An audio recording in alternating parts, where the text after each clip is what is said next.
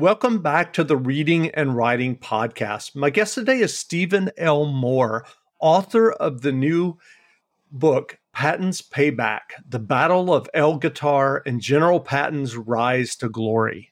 Stephen L. Moore, welcome to the podcast. Thank you, Jeff. Pleasure to be here. Absolutely. Well, in your book, Patton's Payback, you write about the Battle of El Guitar. Why did you decide to write about this battle specifically, and what was the significance of the battle to both the fight in North Africa and to Patton's career? Well, ironically, this was one that my editor at Dutton, Brent Howard, suggested was kind of long overdue to go back and really look at Patton and how he came into command, because he's well known and controversial, revered, hated all at the same time. But North Africa is where Patton really came into power, and he did so because of the inept leadership of his predecessor. And we can talk more on that if you want. But that was one of the, stirring points to get into this, was to really examine how Patton came into power, what he did differently, and how he was victorious. Because for the Americans, this was a learning ground in North Africa, on the ground, a major campaign. We'd done some island campaigns in the Pacific, but this was the first big push with infantry, armor, artillery, the whole gamut of two corps from the Army. The Battle of El Guitar went on for a number of weeks. The key engagements kicked off in mid-March, but it strung out into early April. And even by the time the campaign was concluded, Patton had already been removed to prepare for the next invasion in Sicily. But it was our first major victory there, and it set the stage and prepared the American troops for what they would face, the Normandy invasions. So it was Great. Well, if someone isn't that familiar with General Patton beyond the headlines, can you just give us a brief explanation of Patton's career before Eisenhower picked him to lead in North Africa? Yeah, he was a complex man and leader, irreverent, impulsive, inspiring, often all at the same time. Going back to his early days, he had represented the U.S. Army in the 1912 Olympic Games. He was the military's first master sword instructor. He'd even pursued Mexican leader Pancho Villa through much of Mexico in 1916. Patton was wounded and decorated with the Distinguished Service Cross for his valor in World War I. And from his early days as a commander, he always emphasized his preference for offensive movement, saying that human lives were wasted when you slow anything down. He had a fiery determination to speak the truth, and he often had this propensity to feud with others in his service and with other countries. But he was ambitious. He wanted to rise and achieve higher ranks, and he did so, but often at the cost of anything that got in his way of getting there. And of course, Eisenhower did ultimately put him in command in North Africa, but he had a pretty solid background, going into that, particularly that as being a armored commander, a tank commander prior to World War II. And you mentioned earlier his predecessor in North Africa. What were the mistakes? First of all, who was his predecessor, and what were the mistakes that predecessor made in the initial battle with Rommel?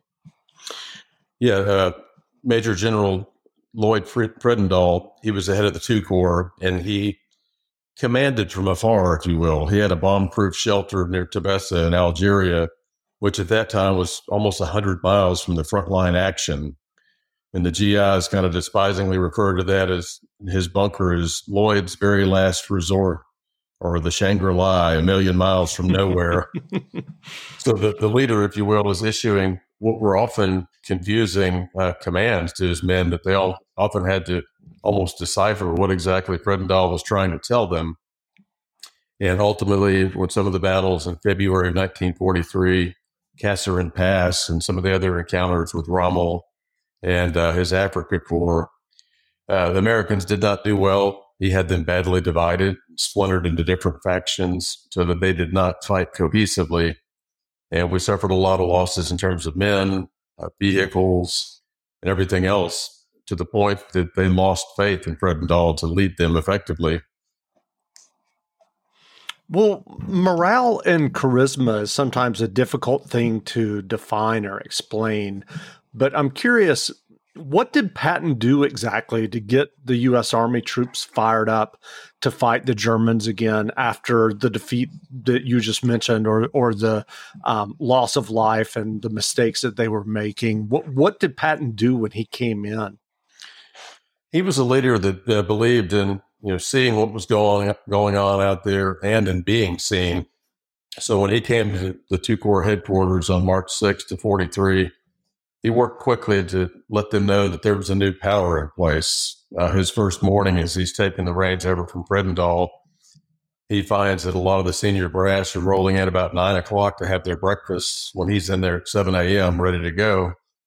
So he immediately orders the mess hall shut down at 7:30 from that day forward. And he basically said, by God, everybody's going to be on time starting tomorrow. So he started with little things, some of it being dress code, officers wearing neckties, men wearing leggings with their uniforms on the lower part of their legs, steel helmets instead of the soft knit skull caps out in the field. Yeah, of course, this is the desert, and that's not a popular thing to do. But he would inspect the troops and hand out fines or even toss people, in the brig overnight if they failed to follow his directions. And I mentioned a number of encounters with key men. And quickly, this man means business. And when he says it, you better do it.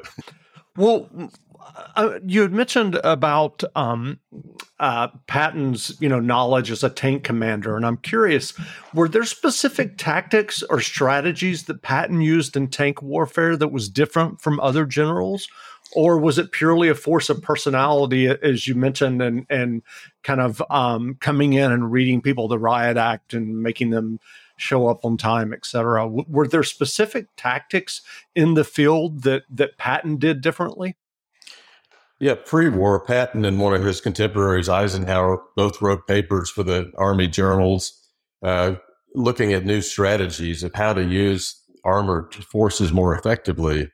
They didn't see them as a means to haul troops to the front line, but something that needed to be actively deployed along with the other forces they had. And he displayed this in the war games in America leading up to World War II, one of which was in the southern states, largely through Louisiana, to where if he had bridges taken out and he couldn't use those, he took his men due south and found a crossing and drove through Texas, filling up his tanks at gas stations along the way as he needed to kind of get the jump on his opponents, if you will. But he believed in engaging the enemy on the front lines there, but also sweeping in back from behind to hit them from both sides, to kick them from the rear, as he would say, a little bit slightly different terms. Sure. Well, I know you're a historian, so you're obviously examining the historical record, but I wonder if you've ever thought about the question, what if the U.S. had lost in North Africa? How would that defeat have impacted the overall war? Well, it definitely would have set us back, and it would have, changed the mindset going into some of the other countries, leading up to the European invasion. And, of course, had our setbacks early on and some of the battles I mentioned in the first part of the book, but learning as we did in El Guitar and the drive across Tunisia, that helped set the stage. Not that things went smoothly at Normandy. That was quite bloody landing, but we were better prepared for what was at hand. The Germans, on the other hand, had been fighting for quite a while in North Africa against the Brits and everybody. But by the time March, April into early May rolls around in 43, they are strung out. Their supply lines are thin, fuel, ammunition, everything is getting to be a burden. So it's a lot to learn to support a massive, cross-continental campaign like that. So it helped us out quite a bit with what we learned there, I think. Interesting.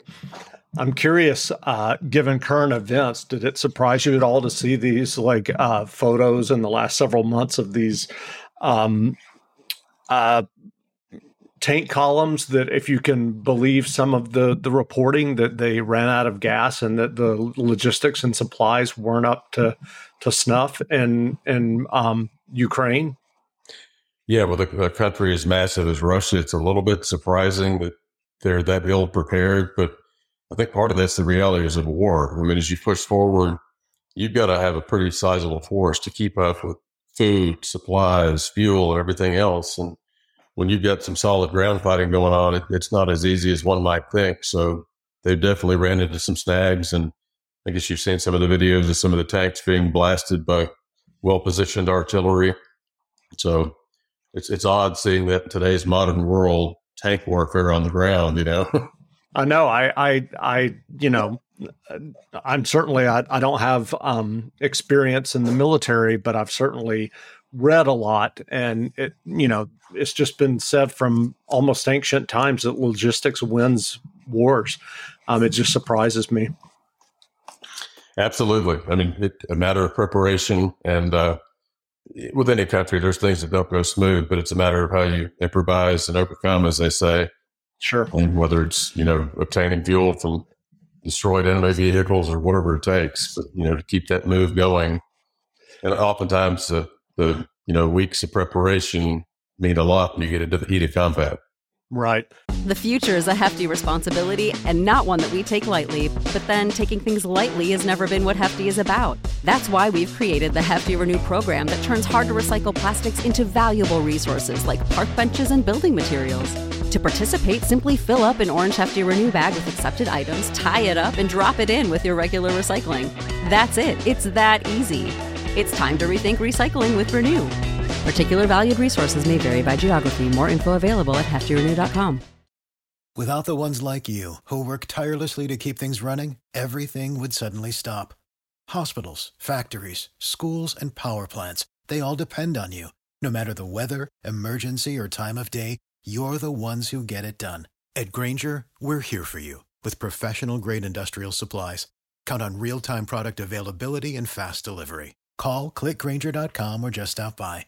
Grainger, for the ones who get it done. Well, how did Patton's experiences in North Africa impact his tactics and performance later in the war? As I mentioned, he was pulled from the campaign in April as things are starting to go our way that way and heading in the right direction. And I think it gave him good, solid experience with the troops being familiar with him, so that he did go on to lead effectively in the Sicily landings at Operation Husky. It was just a good proving ground for him, I would say. Sure. Well, were there things about Patton in the North Africa campaign that you didn't know about that you discovered while researching the book that may have surprised you? Well, like a lot of people, I was, a little bit familiar with Patton. Seen the famous movie with George C. Scott, of course, and had read a little bit, but it was not a subject that I deeply dug into to study. I tend to get into whatever my subject matter is and just devour everything I can on that. So with Patton, there was a lot to learn. I went back and particularly got into his diaries that he kept, which are available through the archives, and read what was in his mind, what he was thinking. Part of the payback element was his son-in-law, Lieutenant Colonel John Waters. He was captured in February by the Germans, where he had been second in command of the 1st Armored Division.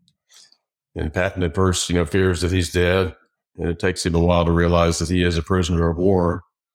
So he's got, the payback of the Americans looking pretty bad in some of the early conflicts, a personal vendetta with his son-in-law captured, and then along the way, the loss of one of his favorite aides de camp who was killed in action. So learning what was in his mind, what he was thinking, even asking God to be with him in the battle ahead, this coming from a man that's so profane and outrageous that he even has those kind of thoughts, that was a little surprising to me. So definitely learned along the way, as I do with any subject I tackle like this. Sure. Well, are you working on a new book now? I ended up kind of doing a follow-up, if you will, getting into the armored realm. One of our most famous tank aces, a guy named Lafayette Poole, his nickname was War Daddy. And if you watched the Fury movie with Brad Pitt a few years back, his nickname was War Daddy. So that was borrowed from Sergeant Poole. He had more than 5, at least 6 German tank kills on the front lines.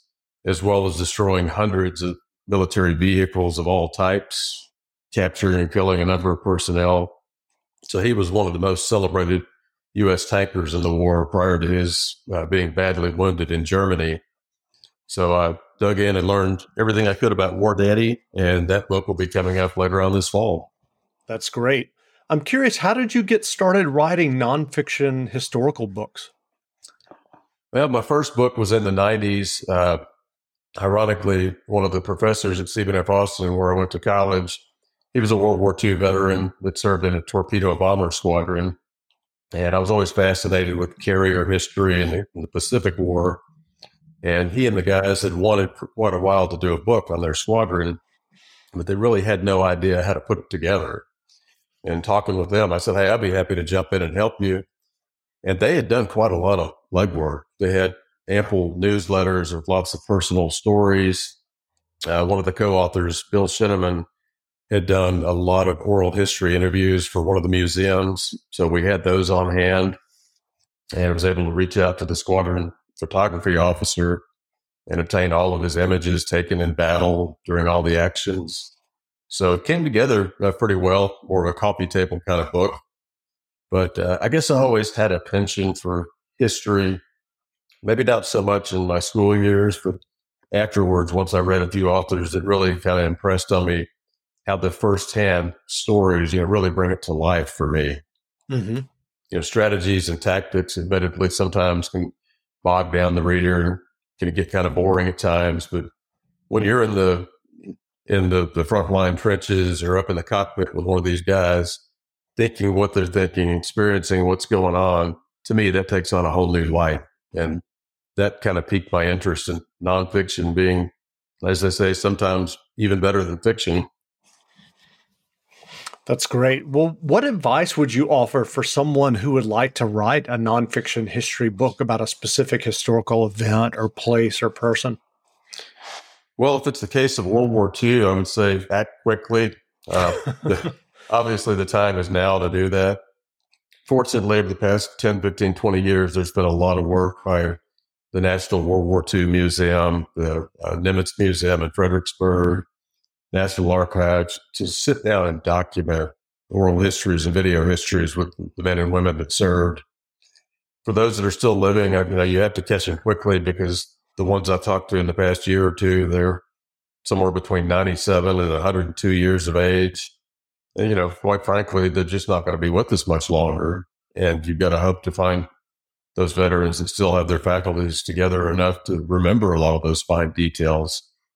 So interview those you can. If it's a more recent conflict such as Korea or Vietnam, you still got people around in greater numbers, but it's important to catch them while you can. The battle reports and the official histories, that's there in the archive to dig out. But the personal stories, there's a shelf life on how long these fellows are going to be around to talk to. Sure. Well, what other history or World War II books have you read recently that you enjoyed? I just got through reading one. It was post-World War II, James Hornfisher. And this is a book on the Cold War, starting at the end of the war. Communist buildup, the nuclear arms race. That was quite interesting. But like I said, I tend to read what I'm studying at the time. I've got another submarine book I'm working on. Just a gentleman I happened to meet by chance, about 9 months ago. And I knew kind of what he'd done and what submarine he served on. And he was kind of shocked. I knew as much as I did. And we've been having a lot of fun going back and forth, doing interviews. So doing some reading on the silent service and brushing up my history there a little bit.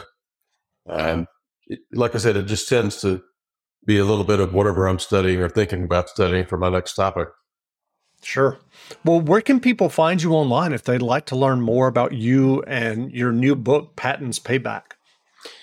Well, of course, it's available through all the major sellers like Barnes & Noble and Amazon, but I have a personal website, StephenLMoore.com, spelled P-H-E-N instead of B-E-N.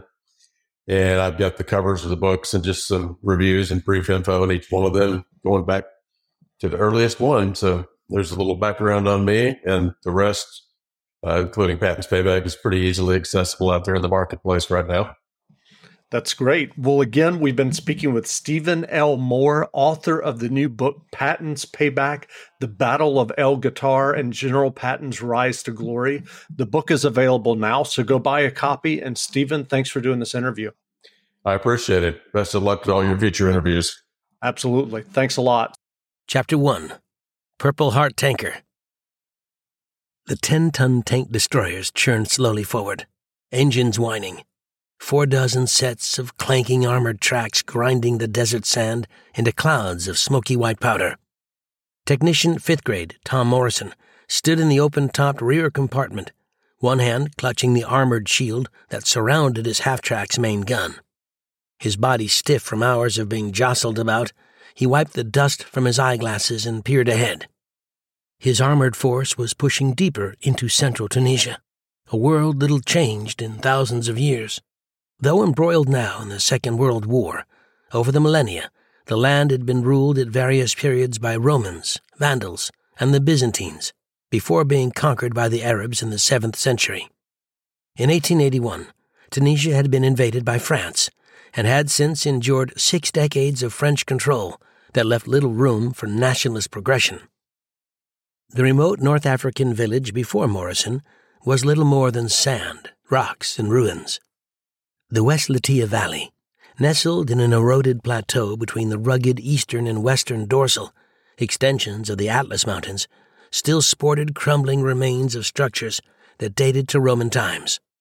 Farms were scarce in this region, leaving local Arabs to feed their animals on cultivated cactus patches, bunch grass, and scrub growth that dared to survive in the pebbly foothills. Spatterings of green palm and olive groves added color to the desert hills near the village of West Lutetia, sustained by irrigation from wells hacked through the rocky desert terrain over the centuries.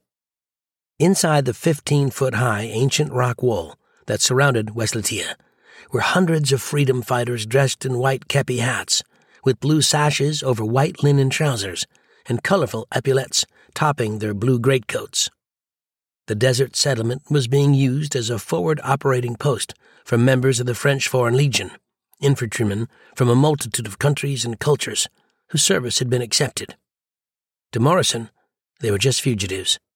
Many had joined the Foreign Legion to escape punishment for infractions committed in their homelands. While most spoke heavy dialects and incomprehensible languages, one legionnaire had admitted to Morrison in English that he originally hailed from Chicago, where he was sought by both the police and Illinois crime gangs. He had also delivered a sobering warning. As many as 47 German Panzer tanks were lying in concealment in the desert just miles ahead. To the German and Italian soldiers concentrated throughout the region, Tunisia was worth fighting for. Morrison, possessing little knowledge of the military big picture, could scarcely imagine why American lives were worth losing over these arid hills punctuating the Sahara Desert. But the brain trust of the Axis forces understood that air bases here could put Allied bombers within reach of Italy and portions of Germany. It could also double as a staging area for future Allied offensives into Sicily, the Italian peninsula, and southern France. Adolf Hitler, the Nazi dictator of Germany, had declared North Africa to be the enemy's approach to Europe, a land that must be held at all costs. Although Morrison's unit had already seen action in North Africa, he was not apprehensive this day. Over the past several weeks, his tank destroyer unit had been rushed to different areas in Tunisia to counteract enemy tank activity, only to find nothing there. Today was January 19, 1943, and Morrison was celebrating his 25th birthday, thousands of miles from his home in Ohio. The mechanized fighting vehicle in which he served had come a long way since Little Willie. Britain had developed the first armored land vehicle in 1915, nicknamed Little Willie, after an uncomplimentary moniker for the German Crown Prince, Wilhelm.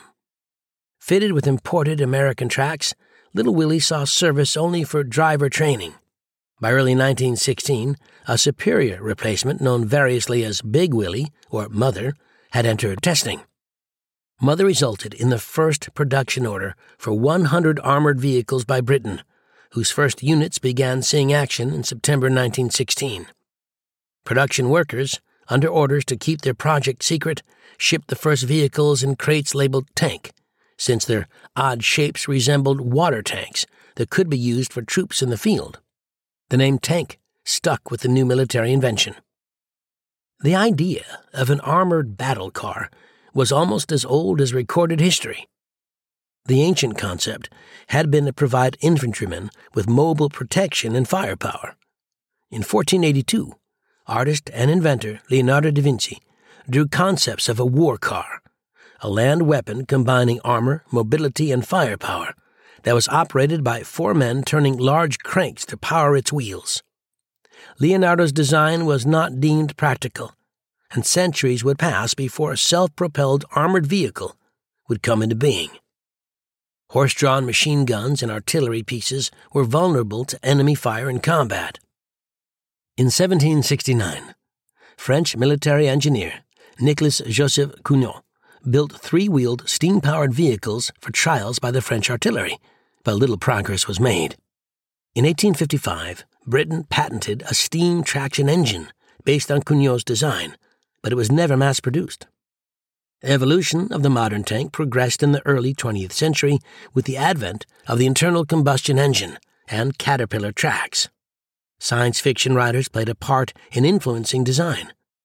In the December 1903 Strand magazine, H.G. Wells wrote an influential short story called The Land Ironclads, which described armored fighting vehicles carrying soldiers who fired semi-automatic weapons from reinforced ports. Britain's development of Little Willie and Mother was underway a little more than a decade after Wells's fictional inspiration. By the concluding years of World War I, British, French, and German tanks had become a vital means of warfare. America's early taste of tank combat in 1918 came via French-obtained Renault FT light tanks, characterized by poor mechanical reliability and a dreadfully slow speed of 5.5 miles per hour. Dwight Eisenhower was the officer in charge of training tank crews stateside, and a young officer named George S. Patton commanded the U.S. Armored Forces in World War I. The M1917 6-ton tank was licensed for manufacture by the United States, and it remained the key armored vehicle of the American military until the early 1930s, when efforts commenced to develop a new generation of tanks. But aside from experimental types, the U.S. Army procured only 321 light tanks from 1930 to 1939, until new emphasis was focused on development due to the rise of Nazi Germany and Fascist Italy. The Europeans surged forward with technological advances during the arms race of the late 1930s, and by the time the U.S. Army produced its M2 medium tank in the summer of 1939, it was already considered obsolete. Only 112 M2 tanks were produced that year, as its primary armament, a 37mm gun, was vastly inferior to the 75mm 3-inch turret gun of the newest German Panzer IV tanks. In July 1940, design commenced on a replacement, the M3 medium tank, produced in America with a 75mm gun for use by the U.S. Army and its British allies.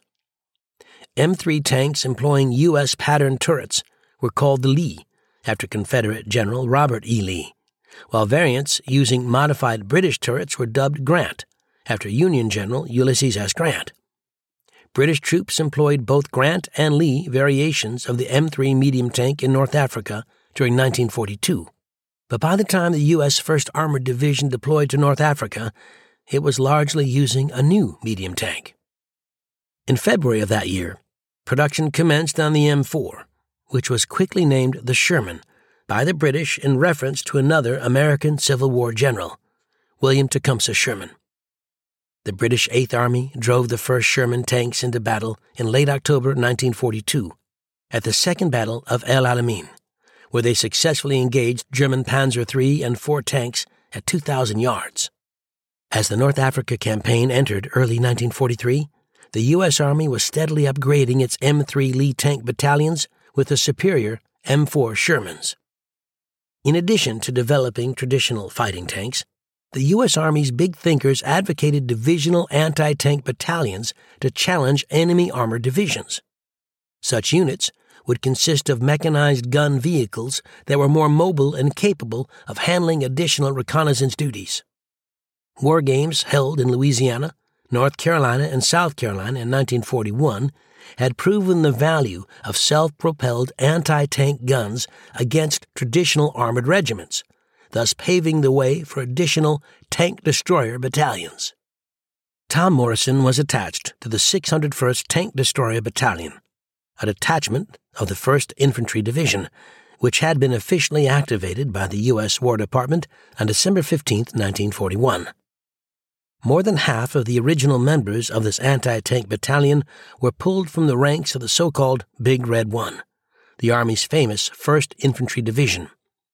Its original commander was 46-year-old battle-wise veteran Major Herschel David Baker, who was raised on military posts as the son of an Army surgeon. At the commencement of World War I, Baker enlisted as a private in the cavalry and later won a commission as a second lieutenant in an officers' training school in France. During the Meuse-Argonne offensive of September-November 1918, he was injured during a gas attack and later received the Purple Heart. Baker was commissioned into the regular army in 1920, serving in various roles prior to the outbreak of World War II. An accomplished horseman and polo player, he was a true showman, loud and brash around his officers, but unafraid to wade into a poker game or host a beer party for his battalion. In the 601st's unofficial history, Baker was described as a 220-pound, roly-poly, cherubic-looking, foghorn-voiced ball of fire. In August 1942, Baker, now a lieutenant colonel, and the 601st had set sail from New York Harbor on board the 80,000-ton troop ship RMS Queen Mary for deployment to England to prepare for combat against the Axis forces in North Africa. The men and their machines were debarked in Africa in November, then moved to Algeria before commencing an 800-mile trek to Tunisia during December to help make a difference in the desert war against German and Italian forces.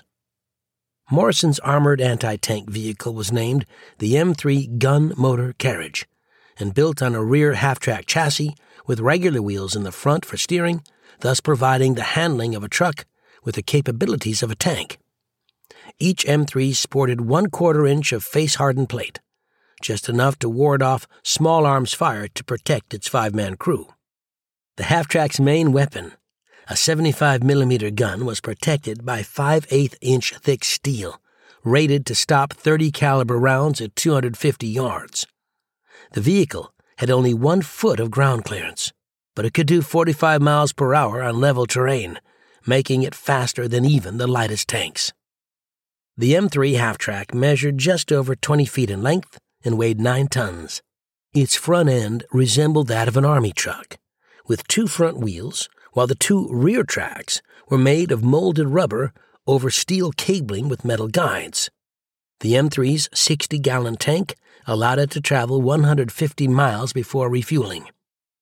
The M3 included a mounted 50-caliber M2 Browning machine gun, while newer M3A1 variants added 30-caliber machine guns mounted along the sides of the rear passenger compartment.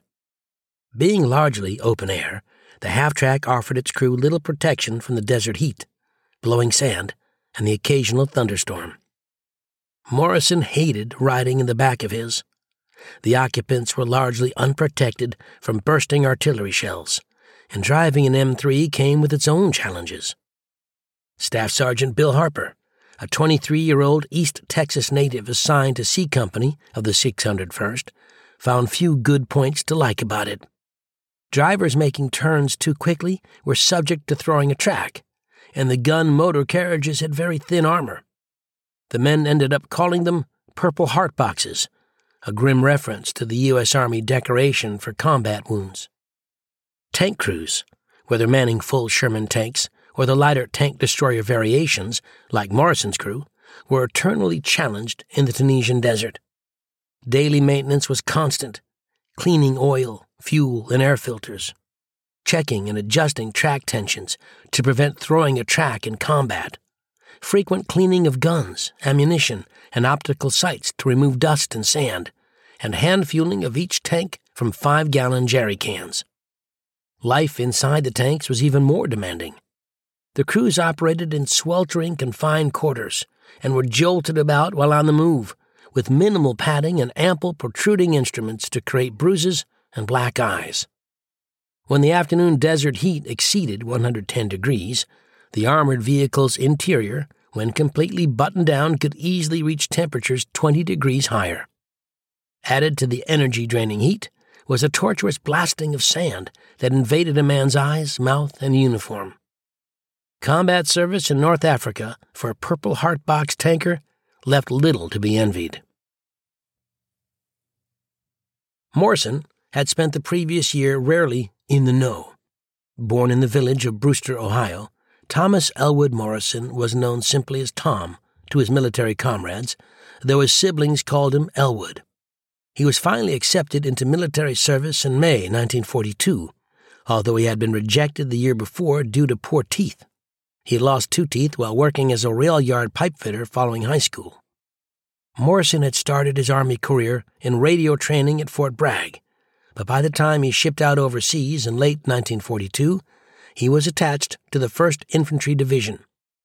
His 601st Tank Destroyer Battalion destroyers were marked with a yellow square emblazoned with the black letter Y. Morrison would learn that German soldiers nicknamed the American battalion the Black Y Boys because of their prominent identification mark. The 601st had an authorized strength of 38 officers and 860 enlisted men organized into a headquarters company, a reconnaissance company, 3 gun companies, and a 16-man medical detachment.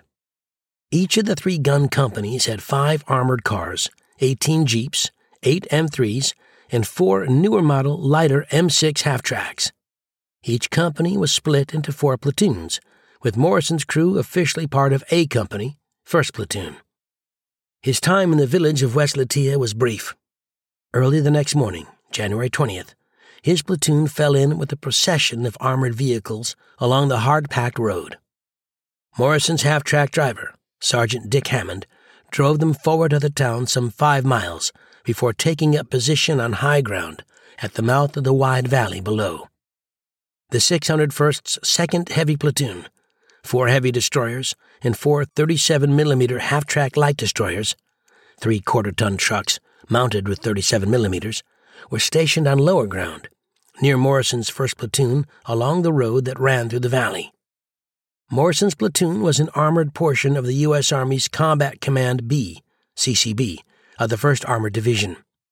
The CCB had been sent forward to assist French troops in the West Latiya Valley area in central Tunisia. They faced the German 5th Panzer Army, under General Hans-Jürgen von Arnim, who intended to prevent the Allies from advancing through the mountain passes of the eastern dorsals toward the Tunisian coast. The American forces, some 3,400 men and 4 dozen armored vehicles, had been pushed forward to greet von Arnim's panzers. The 1st Platoon used the last hour before daybreak on January 20th to partially camouflage its tank destroyers from the daylight threat of attacks by German aircraft. Morrison dug a deep foxhole from which he had a commanding view of the desert valley once the sunlight began flooding the terrain. Then he took time to marvel at the beautiful green valley, rich with olive groves, large haystacks, and a sprinkling of little Arab houses. A more peaceful scene one could not ask for, he recalled. Morrison's crew passed the day snoozing near their M3, reading books and playing cards until dusk. He did not see any officers during the day. They were occupied at an observation post set up in between the 2 platoons' gun positions.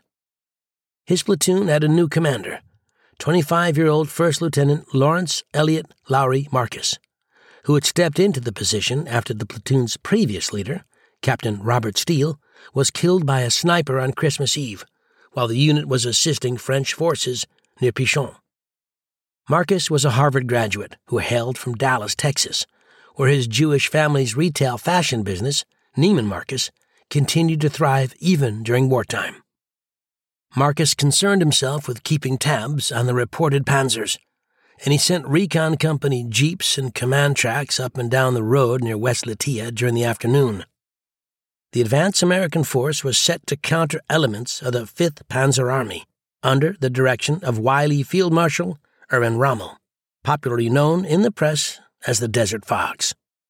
The valley remained quiet until dusk began to settle, when Morrison heard a nervous call from a 601st Sentry. "Enemy tank, approaching." Sergeant Hammond's half-track crew dropped their books and stood to see a German tank rumbling slowly toward them, some 300 yards away. Morrison stared in disbelief. Suddenly, the German tank erupted with a fiery blast and sent a round screaming toward the American position. The shot hid nothing, but the battle was on. Everyone scrambled into their machines, and all the gunners in the 1st Heavy Platoon opened fire. At the relatively close range, some of their shots began hitting the German tank, but their 37mm rounds only bounced off the heavy armor of the enemy tank. The German commander began backing his vehicle down the road and fired off a flare. Morrison was shocked to see other flares erupt from both sides of the road. In an instant, the large haystacks below suddenly became enemy tanks that had been brilliantly disguised throughout the day. Every tree in the valley turned into a tank as Morrison watched. German shells screamed by, followed by the sight of a distant blue flash a split second later.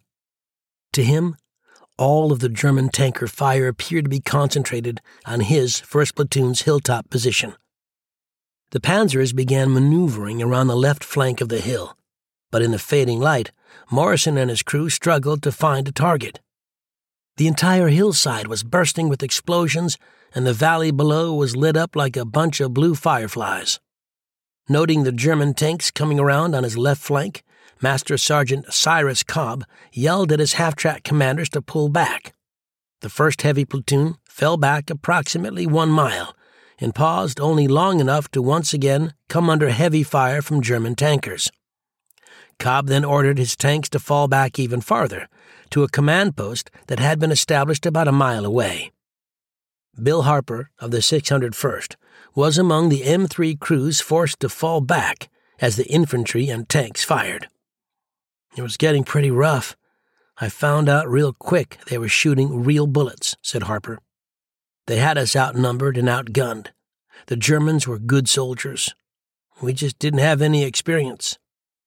Lieutenant Lowry Marcus could see German tanks advancing over the hill, pausing occasionally to open fire. Their shells exploded all around the 601st's position.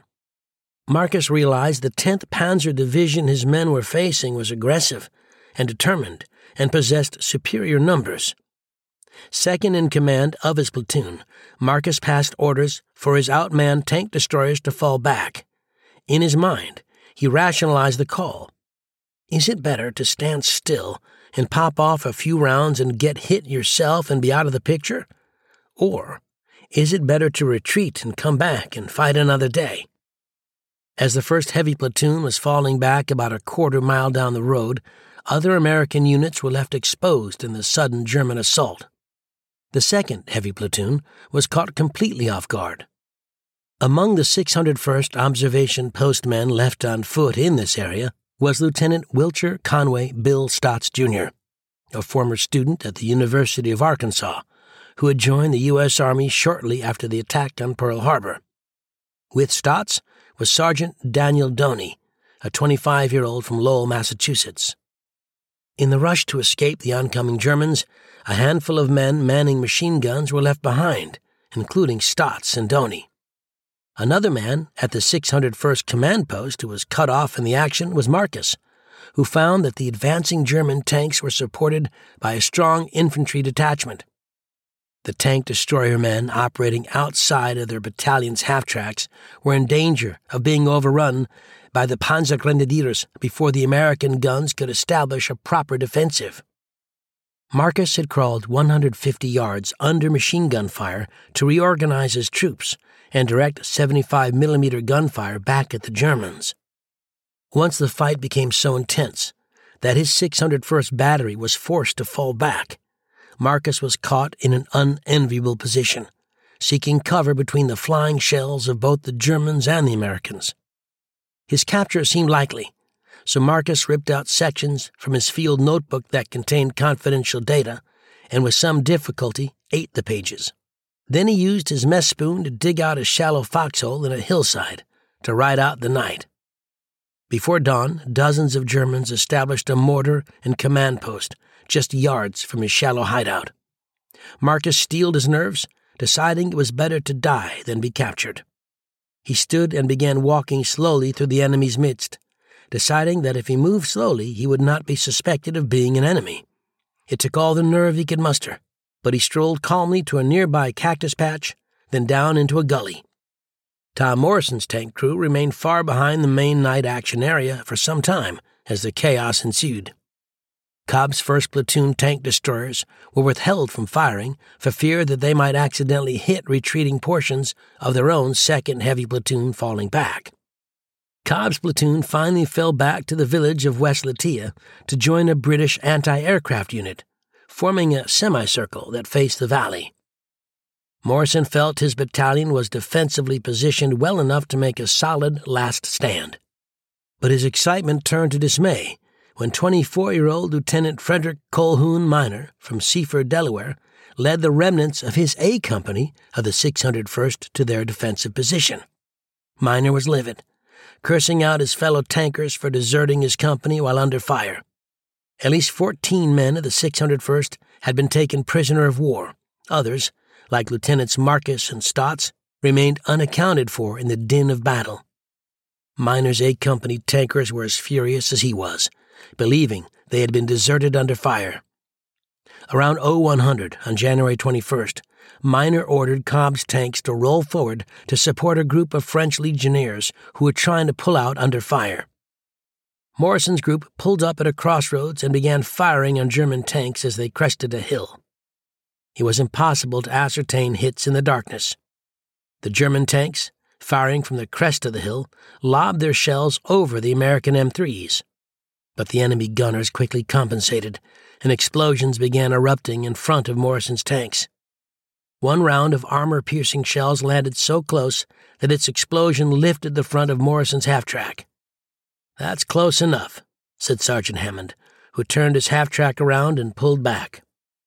The firing of the American tanks allowed the French foot soldiers to slip away from the German advance. One M3, commanded by Sergeant Michael Dragon, refused to start when the order was passed to fall back, so his crew set off an incendiary grenade in one of the gas tanks and hiked out. The German tanks refused to follow the Americans in their retreat, so the 601st passed the remainder of the night in the area. By daybreak, a heavy fog had set in.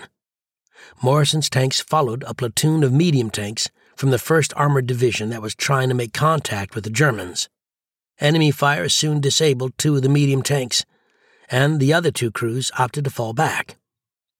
The survivors who retreated back on foot through the lightly armored M3 platoon were disgusted. One of Morrison's platoon leaders tried to offer them assistance. "Hey, you guys want to come aboard and ride with us?" he called. "The hell with you," one tanker yelled. "You paper-armored bastards.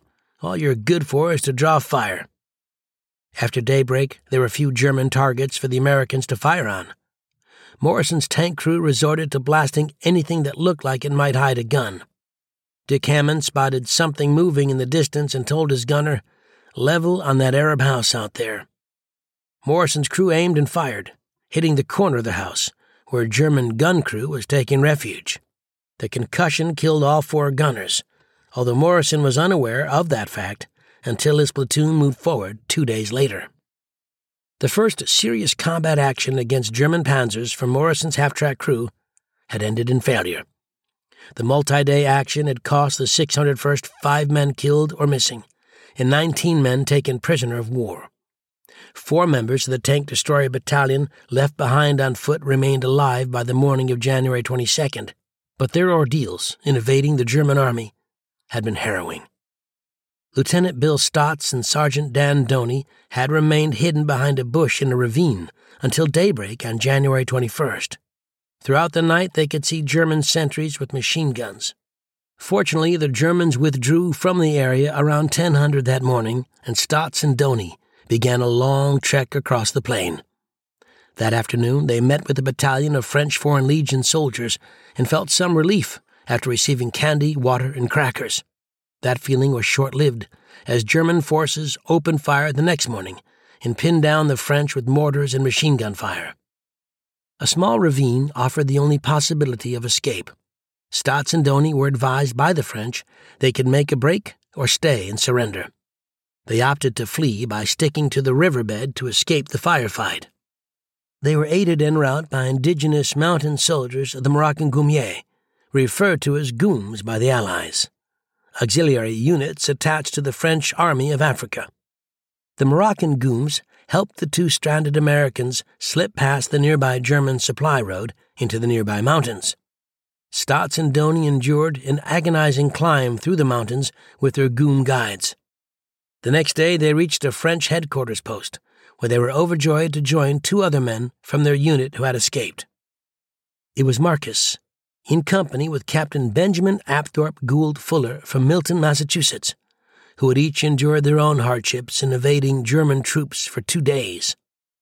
Marcus had survived in the desert without water and with only 4 lumps of sugar and 2 small pieces of candy that happened to be in his pockets. When the quartet was escorted back to their tank destroyer battalion, Marcus learned from a comrade that they had been written off as killed in action. They told me they were already about to divide up my baggage, but I got there in time to save my cigarettes, Marcus later recalled. The action with the German panzers in the West Latia Valley had been a rude introduction to the Desert Fox's forces. Some had perished, others had been captured, and 4 had narrowly escaped capture. It left tankers like Tom Morrison, Ben Fuller, Bill Harper, and Lowry Marcus yearning for vengeance.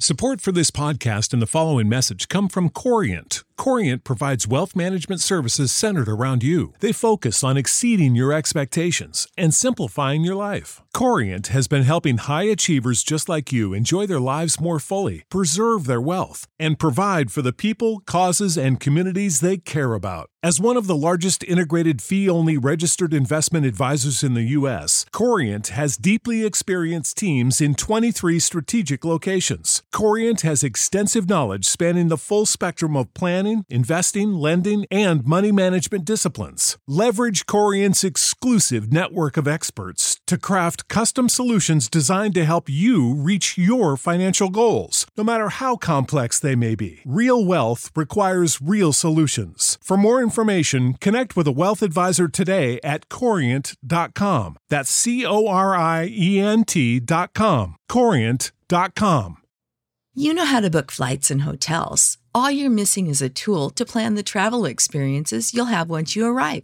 That's why you need Viator. Book guided tours, activities, excursions, and more in one place to make your trip truly unforgettable. Viator has over 300,000 travel experiences to choose from. Everything from simple tours to extreme adventures and all the niche, interesting stuff in between. So you can plan something that everyone you're traveling with will enjoy. Real traveler reviews give the inside scoop from people who've already been on the experiences you're considering. So you can plan with confidence. Free cancellation helps you plan for the unexpected. And 24/7 customer support means you can travel worry-free. Download the Viator app now and use code Viator10 for 10% off your first booking in the app. Find travel experiences for you. Do more with Viator.